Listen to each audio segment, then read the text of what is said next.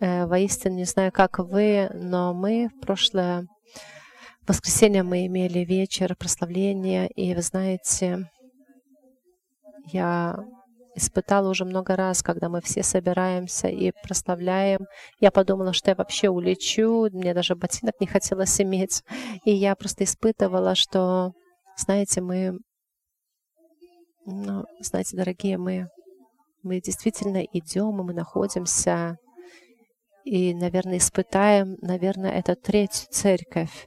Знаете, я уже несколько раз говорила, знаете, Господь показывал эти 3 церкви, и есть третья церковь, где не видно людей, там столько славы Господней. И любой человек, который войдет в это место, он просто растворяется, он просто пропадает. Знаете, о чем я говорю? Понимаете, когда испытываешь такое присутствие Господня, что в секунду все твои какие-то щиты, какие-то болезни, там, костей, какие-то конфликты, еще секунду назад это все было, но когда пришла слава Господня, то есть она была, но ты в нее вошел, да, если сказать точнее. Знаете, что бывает? Все пропадает. Все пропадает. Пропадает в одно мгновение ока. Они пропали воистину? Практически, и нет еще. Но для тебя они исчезли. И Господь нас зовет ожидать вот в этом присутствии, где мир, спокойствие, радость. Не то, что когда вести машину не можешь в эйфории, но когда ты действительно, когда вот это хлеб для людей, детей Божьих, и это для нас Христом на кресте отвоевано. Это не те, знаете, где мы там сами себе испытываем и себе вговариваем какие-то дела. Это нам дано Христом. Знаете, когда мы студенты Христа, и мы до конца жизни, мы все еще студенты, ученики. Вначале еще вроде бы полустудент, но к концу жизни, ты точно понимаешь, ты просто студент, ты ученик до конца жизни. И чем глубже, тем больше понимаешь, что ты зависишь от Господа и учишься.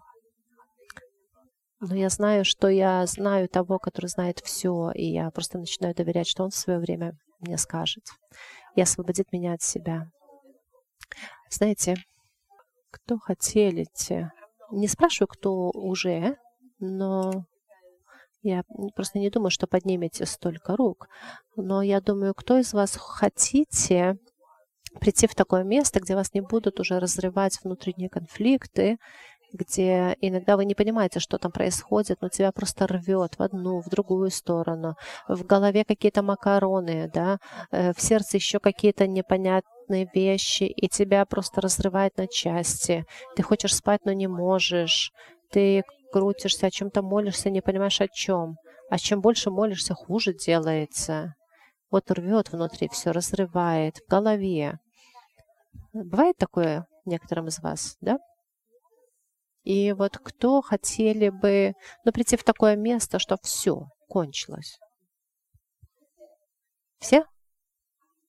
И я вам прочту с Библии одно место, очень простое и очень простое решение, которое вам и мне поможет прийти в то место, где нас уже не будет разрывать на части, то, что часто разрывает. Да? Давайте почитаем. Я нашла это место, нашли ли вы? Я нашла его для себя, но я и вам поделюсь. Это Иакова в 4 главе 1:7 говорится. Иакова 4:1-7. «Откуда у вас вражды и распри?» Откуда же? Не отсюда ли, от вожделений ваших, воюющих в членах ваших? Желаете и не имеете, убиваете и завидуете, не можете достигнуть, припираетесь и враждуете, не имеете, потому что не просите, просите, не получаете, потому что просите не на добро, а чтобы потребить для ваших вожделений. Прелюбодеи, прелюбодейцы. Так написано, это не я. Не знаете ли, что дружба с миром есть вражда против Бога? Итак, давайте так прочтем. Вильма, не знаешь ли ты, а ты скажи свое имя, не знала ли, что дружба с миром есть вражда против Бога? Итак, кто хочет быть другом миру, тот становится врагом Богу. Или вы думаете, что напрасно говорит Писание, до ревности любит Дух, живущий в нас? До 7 мы читаем. Но тем больше дает благодать, посему и сказано, Бог гордым противится, а смиренным дает благодать. Итак, погоритесь Богу, противостаньте дьяволу, и он убежит от вас. Так что здесь такой секрет. Если мы хотим быть друзья мира, мы не будем друзьями Богу. И ты можешь говорить, но я хочу и того, и другого. Понимаешь? Я и одно, и другое хочу. Или это только я так? Но мы обычно говорим, мы Бога хотим, да? Как? И мы говорим, Господь, ну можно как-то сделать, чтобы и это имел, и того не потерял. И там был бы такой крутой, и там неплохо себя проявил. Да? Не так ли? Я для себя давно дала уже ответ. Я поняла, Вильма, если я хочу хоть когда-то успокоиться, этими странными молитвами молиться, воевать, всякие некончающиеся паранойи, головные боли, зависти, какие-то соревнования, христианские, конечно же, ты должен сделать решение, принять решение. И за тебя никто его не сделает. Ты не можешь просто всунуть одно и в другое, в одно сердце. Я скажу очень медленно, но повторю, ты не можешь, потому что они не вмещаются, они против друг друга. Их корень совсем другой, они не дружат между собой. Знаете, мир, все это во власти зла, и оно не изменится, оно не может быть поправлено, и поэтому говорит, ты можешь идти или за одним, или за вторым. А так как многие из нас пытаемся как-то похитрить и пытаемся вместить одно и второе, знаете, что получается? Ничего хорошего не получается. Ну, ничего хорошего не получается. Ты проходишь год, церковь, ты проходишь курсы, просидишь в церкви годами, слушаешь все проповеди 10 лет. Ты просыпаешься, и дай Бог, если ты на том же самом месте еще все находишься. И если вы мне соглашаетесь со мной, скажите аминь. И сколько можно себя обманывать? Еще 10 лет вперед, еще разрываясь жить. И знаете, и как-то идиотически просто доверять, где уже Бог благословил, не благословил, как выглядит благодарность, благодать Его, как нет благословения. Но внутри себя мы пытаемся просто Бога и мамону сравнить и соединить как-то. Но Слово говорит, дорогой, ты просто выбери, и что выберешь, туда и иди. Знаете, какая самая плохая наше состояние верующего, как верующего, это когда мы теплые. Знаете, уже лучше быть холодным, принять решение и идти. Скажи себе правду, что я хочу всего, что в мире, я хочу быть самый там крутой, самый там богатый. И будь холодный, это будет лучше, чем теплый. Понимаешь, когда мы кушаем что-то, вот, или холодное, или горячее. Самое противное, когда ты хочешь горячее, и тебе такое приносит что-то тепленькое. Непонятно такого, знаете, температура. Или, например, теперь холодно, и хочется холодной воды, да? Вот когда жарко. А тебе дают не кипяченую, не горячую, не холодную, такое тепленькое что-то. Знаете, когда мы пытаемся свести эти две вещи вместе, получится тепло. Да? И это хуже, что может быть. И Господь говорит об этом, я выплюну это. И Он говорит это о верующих. Даже другое есть, значит, есть даже другой перевод, что меня просто вытошнит, что настолько Богу это неприятно. Понимаете, но мы не хотим. То есть, чтобы выплюнул Господь что-то, да, ты должен быть внутри Его. То есть это говорится о верующих, о тех, кто часть Бога, кто часть Его. И Господь говорит, меня такая жизнь просто тошнит от нее.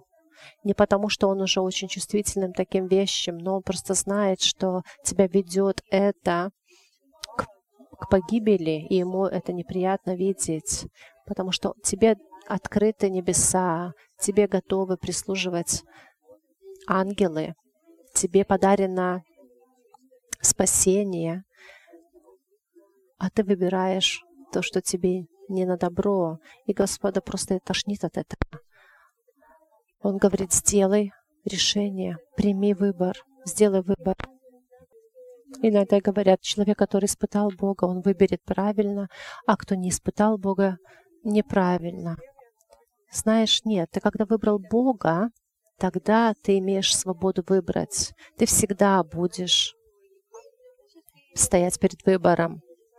Это не то, что будь только в Его присутствии, и все по-своему само решится. Нет, когда мы приходим в Его присутствие, мы идем на крест, там, где мы просто оставляем все свои желания. Понимаете, человек, который не испытывал Бога и Его присутствие, Его любовь, он не имеет из чего выбрать. Это просто религиозные какие-то обряды, которые из какого-то легализма, да, и этот путь неправильный, ты ничего никому не докажешь. Но человек, который испытал Его близость, ему открывается настоящий выбор, и ему придется выбрать. И я также должна буду выбрать. И не хватает один раз выбрать. Вот что скажу еще. Кто пробовал, знаете, как было бы хорошо. Вот тогда вот поняла все, выбрала, и до конца жизни уже сделала. Вильма, ну ты такая вот, ну какая же ты живучая, но только на крест занесла, уже опять голову подняла, опять ей ничего не хватает, сердце хочет, глаза видят. О, Господь, уже благослови меня. И ты понимаешь, что это каждодневная борьба нашей жизни, там, где мы выбираем опять и опять и опять и опять до конца жизни. Хорошая новость, что мы не одни в этом пути. Господь освещает, Он идет с нами, мы проходим с Ним. Мы понимаем, что очень-очень хотел, но, думаю, и иногда встает какое-то очень желание большое, там уже бы все бы за это отдал, но послушал Господа, отпустил, и раз, и прошло желание. Вроде и просто, да, уходит какая-то вещь, которая тебя так атаковала, да, как только ты принял решение. Да, она может вернуться, но когда мы выбираем путь Господа, Он благословляет нас. Я хочу поднять несколько, что значит, когда я живу в мире или по Слову Божьему, когда у меня мышление такое, и я пытаюсь ли быть другом миру или Богу. Все очень просто. Как думаешь, так и имеешь. Да, чего ты ценишь, что и пытаешься достигать. Вот хочу 3 вещи такие поднять, и когда я буду о них говорить, не спеши себе сказать, да, я именно так и делаю, именно так и оценяю. Не спешите, да? Давайте договоримся. Тут никому не нужно правильного какого-то ответа, а просто нам нужно истину услышать, да? Нам просто надо услышать, а Дух Святой и в Слово Божье имеет возможность, имеет силу нас изменить и освободить. Поэтому не надо находиться так, что, читал, знаю, все слышал, очень спешим сказать, знаете, даже было ли это раньше тебе, или слышал ли ты раньше. Давайте теперь оценим, где мы находимся, что мы понимаем. Например, давайте начнем с такого. Давайте с этой строчки, с этого примера. Что тебе красота? Вот, например, что для тебя красота? Красота человека. Хорошо, мужчины. Что для вас, мужчины, красота в женщине? Давайте думайте и Отвечайте себе на самом деле, как есть. А что вам, женщины, красиво в мужчине? Теперь о красоте в мире столько всего говорится, публицируется, провозглашается. Ну, очень много. Где не нажмешь, везде. Красота, просто красота. Да? Да, не для меня, это для себя ответ. Просто скажите воистину, как вы думаете? Потому что это определит, будешь ли ты разрываться или нет. А теперь давайте прочтем 1 Петра 3, 1, нет. 1 Петра 3, 1, 4, да. Также и вы, жены, повинуйтесь своим мужьям, чтобы те из них, которые не покоряются слову, житием жен своих без слова приобретаемы были, когда увидят ваше чистое, богобоязненное житие. Да будет украшением вашим не плетение волос, не золотые уборы или нарядность в одежде, но сокровенный сердце человек в нетленной красоте кроткого и молчаливого духа, что драгоценно перед Богом. Да, окей. Так вот. Поэтому, если такое чистосердечное ваше было ответ, что мне красота в женщине — это, например, надутые губы, да, вот сейчас модно. А может, уже и не модно, не видела сейчас, но недавно это было модно. Понимаешь, так как все очень прогрессирует, ну, то есть это, знаете, наука просвещается все. Значит, губы надуты, так как можно теперь надуть, так что и другие части тела надуты. И мужчины, ну, некоторые, да, не все, но некоторые это оценят. Особенно те, которые ценят это. Поэтому если твой мужчина так видит, то, скорее всего, ты поддаешься тоже этому пути и начинаешь что-нибудь надувать. Я слышала, вроде бы Кардашьян теперь похудела. Была вся надутая, а теперь, я слышала, похудела. Что-то пользовалась и очень похудела. Так что теперь, наверное, все будут худеть. Потому что красота уже меняется, понимаете? Потому что если через несколько лет, например, я думаю, опять придется что-нибудь раздувать, не знаю что, но я понимаю, что вот так вот мы и едем, да? Что красота? Например, женщина, которая 60, а красота, настоящая, когда она выглядит как 20.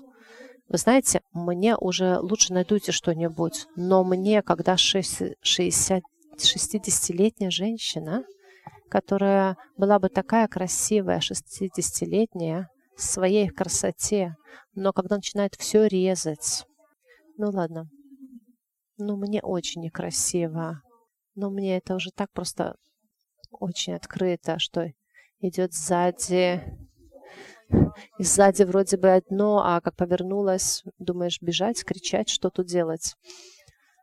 Я хочу сказать, что тьма, знаете, будет темнеть. И, например, если наша бабушка встала бы и увидела красавиц этого мира, и, я думаю, ее сердечный удар опять бы взял, и она бы умерла сразу. И это совсем немного времени прошло. Тьма идет в тьму, и она темнеет. Красота этого мира будет темнеть, знаете. Они дойдут до такого сумасшествия, что даже 10 лет назад что-то, если бы сказали, что бы женщины делали для красоты, мы бы не поверили. И понимаете, если мы еще поддаемся тем же самым, тому самому мышлению, и не спеши говорить, не, это не я, подумай, мы пойдем туда же, и еще хуже. И знаете, будет еще хуже тем, которые не имели даже этого выбора. Те, которые имеют надежду во Христе только ради этого мира, который молится только о том, что Господь, подари мне финансы, потому что я хочу кушать, в спорт не хочу заниматься, но мне нужно обрезать немножечко, вытащить чего-нибудь. Мне тут прирезать надо немножечко живот. Знаешь, Господь, благослови, ну куда-нибудь, что-нибудь, работку получше, да? И как ты думаешь, Господь прям радуется и благословляет? Просто радуется и благословляет. Если ты в благодати Господней, Он не даст тебе точно деньги на это, Он тебя потрясет. Он даст тебе свет ума и даст тебе возможность, чтобы просто покаяться. А иначе ты пойдешь туда, куда ты идешь. И это будет грустные. Например, женщина, знаете, другая есть крайность. И я была в другой крайности. Неужели не может женщина нарядиться? Потому что я прочла, сначала я поняла, что нельзя покраситься, нельзя одеть платье, которое тебе идет.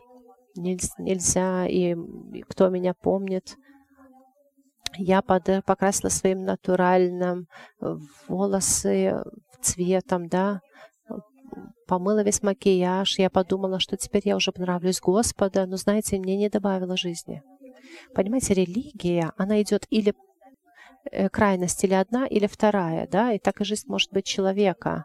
Но когда идет Дух, ты идешь с Духом Святым, ты идешь с мудростью, ты имеешь мудрость, ты идешь, и она тебя добавляет. Когда надо, наряжусь, когда надо, пойду очень по-простому. Я не знаю, с кем встречаюсь, и это не для меня. Я живу для Бога, и Бог знает. Может, в другой раз, одевшись со своей одеждой, я могу просто кого-то обидеть. И мне не важно. Мне важно не то, чтобы человека потерять. Мне важен не человек, мне важен человек, а не моя какая-то одежда, накрученные волосы. Понимаешь? И это не значит, что мужчинам, так как им теперь не важно, как выглядит жена, теперь я пойду там с грязным халатом, с вонючим каким-то ртом, да, волосами растрепанными. Нет, есть мудрость. Присматривать себя надо, потому что мы — это храм Духа Святого, да? Храм — это наша плоть, где живет Дух Святой, и мы имеем ответственность, как ее присматривать, и надо заботиться о ней, посмотреть, что лучше подходит для этого храма, да? Как и для этого дома ты думаешь, что лучше подойдет здесь. И это не грех, понимаете? Заботиться о себе и нарядиться так, как тебе идет. Это, в нормах. И с этим все очень хорошо, порядок. Но если это становится твоим просто постоянным достижением, вот это, понимаешь, это становится этим, вот так должно выглядеть, тогда горе тебе, потому что ты живешь по мышлению мира, и там еще пытаешься Бога как-то всунуть. Но так не будет. Знаете, в Библии, не знаю, в каком точном месте говорится, красота, это внешняя, да? Для глупой женщины это как золотое кольцо в нос свинье.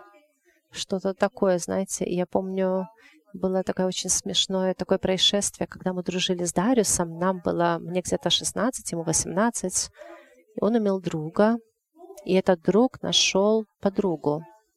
И мы когда встретили, я поняла, что что-то он хочет очень показаться, что он такую хочет нам представить свою подругу, что-то он очень хотел нам похвалиться. Он очень такой весь подтянутый пришел, волнуется. Я хочу сказать, мужчины, но не поддайтесь. Знаете, это не как в том анекдоте, что первый этаж красиво уже берем. Нет, давайте зайдите на второй этаж, выбирайте мудро свою жену, понимаете? Потому что, постареет эта женщина, сколько бы ты ни порезал, там ее срезал. И вот мы уже встретились, мы ждем, и мне аж интересно, какая уже она там будет, что-то он нам хочет показать. И вот мы приходим, и я так, аж рот открылся. Вау, какая кукла просто, какие длинные ноги, какая красивая. Думаю, не зря он так хотел нам показать. хотел, чтобы мы быстрее встретились. И мы так сели все вместе, и она открыла рот. И я не могу понять, что происходит. Как страшно. И знаешь, этот друг, который рядом сидел, он начал как-то съеживаться. Он был умный человек, и он стал сжиматься, но там ничего не осталось красивого. И я была еще неверующая тогда, но мне уже ничего не было красивое, хоть я тогда была неверующая, я уже поняла, когда она стала показывать свою пустоту, свою глупость, ее красота просто, как это, знаете, золотое кольцо у свиньи в носу. И наоборот бывает, иногда встречаешь человека, который внешне вроде бы не Барби или не Барбин, этот, знаете, Кен, внешне. Знаете, не все же в спортзал идут для здоровья, да, вот там накачались. И вот, например, вроде бы не по стандартам человек, ты подходишь к нему, он открывает рот, ты рядом посмотришь его жизнь и думаешь, вау, какой красивый человек. И вопрос в том, как ты ценишь воистину. Понимаешь, эти вопросы очень важны ответить себе. Или ты также будешь все еще разрываться между теми, например, будут сравниваться женщины. Ой, она уже 10 килограмм потеряла, а я, сколько у меня там сантиметров, давай не кушать, может, мои сантиметры тоже станут меньше. Но почему мы так издеваемся над собой? Надо ли это? Что ты делаешь, делай перед Господом. Хочешь худей, хочешь толстей. Не сравнивайся. Как и говорит, откуда у вас эти распри, откуда у вас эти соревнования с этой пустоты. Понимаешь, ты будешь бегать, чего-то пытаться достигать. И понимаешь, ты постоянно будешь хвостом. Вот что я хочу тебе сказать. Всегда, в конце. Всегда будешь пытаться что-то догнать. Каких-то лучших, каких-то красивее. Я была, а где-то там были эти ботинки? Я ж там как-то их в зале не заметила. А ты заметила? Понимаешь, когда ты живешь по мышлению мира, и еще пытаешься всунуть и Бога, и мир туда, не будут происходить хорошие вещи. Мы будем выбирать или Божье, Его Царствие и Его праведность, или мы погибнем. Мы погибнем вместе с миром, если будем выбирать его. И наш конец будет хуже, чем тех, которые в мире, потому что мы имели выбор. И я хочу повторить, все эти вещи внешние, они неплохие, не мужчины. Быть похожим на этих Барбинов. Будьте как те Кены. Но если это только ваша цель, если это ваш эталон красоты, вот это вот уже вот красота, все.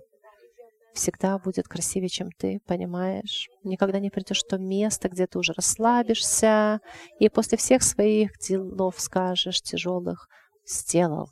Не будет так, понимаешь? Потому что ты вроде бы уже сделал, а там еще 2 сантиметра больше, чем у меня. Да, теперь у меня уже вместе 5 раз пойду ходить 7 раз в джим, чтобы достигнуть, да, или что-нибудь впущу, да, себе, что-нибудь, или съем что-нибудь, чтобы раздуло. Так вот. Но в то же время давайте не реагировать, что ты уже накрутила волосы, у тебя уже там мускулы выросли, ты уже что, в мире? Нет, не тебе решать, в мире я или нет. Но в сердце воистину то, что мы ценим, то будем иметь. А Бог это видит. Поэтому видь и ты, смотри и различай. Я для себя знаю, что я знаю, когда я красива своему мужу, когда нет. Я стараюсь всегда быть красивой, но мне не всегда получается, и я знаю, когда я точно бываю некрасивая. И неважно, как я нарядилась тогда, мой муж не хочет на меня смотреть и не желает меня, и ничего не хочет иметь общее ничего со мной. Если я вела себя как свинья, я имею как свинья. И я не могу сказать красивая. Нет, я тогда некрасивая со всей своим неприятным. Понимаете? И вот так мы должны на самом деле ценить, красивые мы или нет. Понимаете? Красивая ли я сегодня или нет.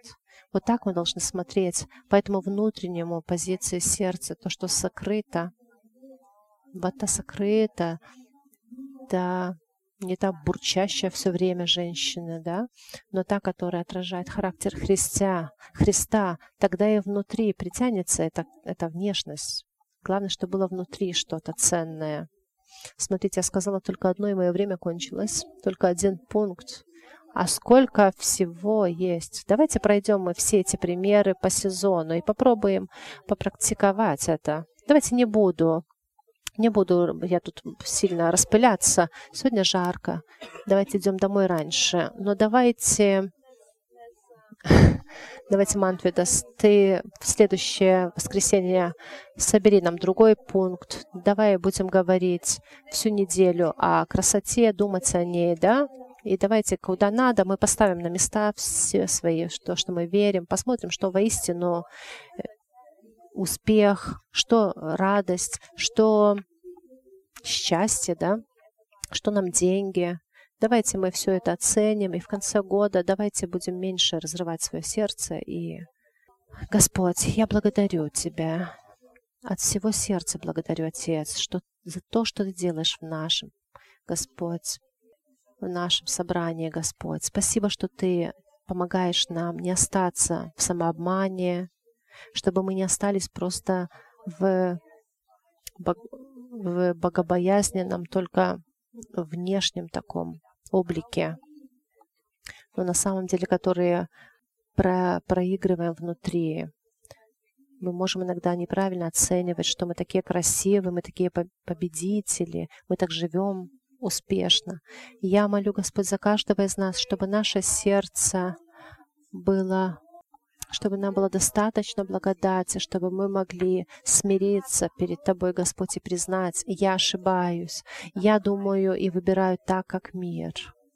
С чего могу говорить, что я выбираю и думаю, потому что я делаю, я выбираю, я бегаю, я завидую, я сравниваюсь. Не могу просто терпеть, когда другой красивее одет. Господь Иисус, это показывает, что у меня уверенность не в том, что я достигаю то, что мирское. И это ведет меня в тьму. И я знаю, что тьма будет гуще.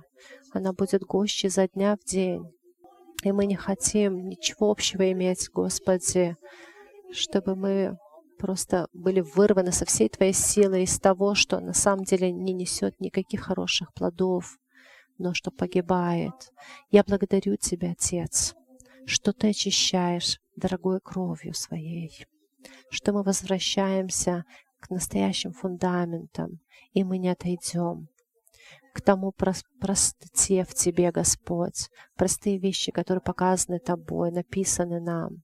И спасибо, Дух Святой, что мы не одни, что Ты даешь силы. Ты даешь силы нам. Знаете, еще такой совет хочу дать. Когда идете в свободе в этом месте, когда берете решение, знаете, будут то, что нас будет испытывать, да, вот смотри, как она идет, и она идет в такой одежде, как ты. Знаете, сразу борствуй в этом месте. Просто не позволяй себе в следующую секунду уже не думать об этом. Просто отрубай. Нет, я благословляю, Господь, я иду с Тобой в красоту, которую Ты даешь. Да буду я благословение ей. Пусть я смогу радоваться и даже купить ей еще красивее платье с радостью, со свободы. Иисус, Ты даешь мне такую свободу. Ты мне дал такую свободу и красоту, Господь, и я не буду ни с чем другим смиряться. Мое достижение, Господь, мое желание, Твоя воля. Господь, Ты хочешь для каждого из нас этого. Для каждого из нас этого. И я благодарю Тебя, Иисус, благодарю Тебя, Дух Святой, за очищенную церковь, за освобожденную церковь, которая не будет разрываема между внутренними конфликтами, потому что воля Твоя такая. Мы имеем много что сделать здесь. Мы имеем задание исполнить волю Твою, и мы не имеем времени тут разрываться. Мы хотим видеть, что Ты делаешь, Господь. Благодарю Тебя, Господь, за свободу. Встань, церковь. Спасибо, Иисус. Давайте повтори пару слов за мной. Отец, я благодарю Тебя за свободу, которую я имею во Христе Иисусе. Прости меня за любое мирское, Господь, мышление, к которому я уже привыкла и даже не могу это сказать, признать. Там, где я разрываюсь, Господь, я не хочу остаться там. Помоги мне, освети мои глаза, Господь, чтобы я видел через Твое Слово, через Твои глаза все, что окружает меня. Я благодарю, Дух Святой, что в этом пути я не одна, что иду с Тобой. И эта свобода, которую Ты дал мне на кресте, она полностью открывается в моей жизни. Спасибо, Отец.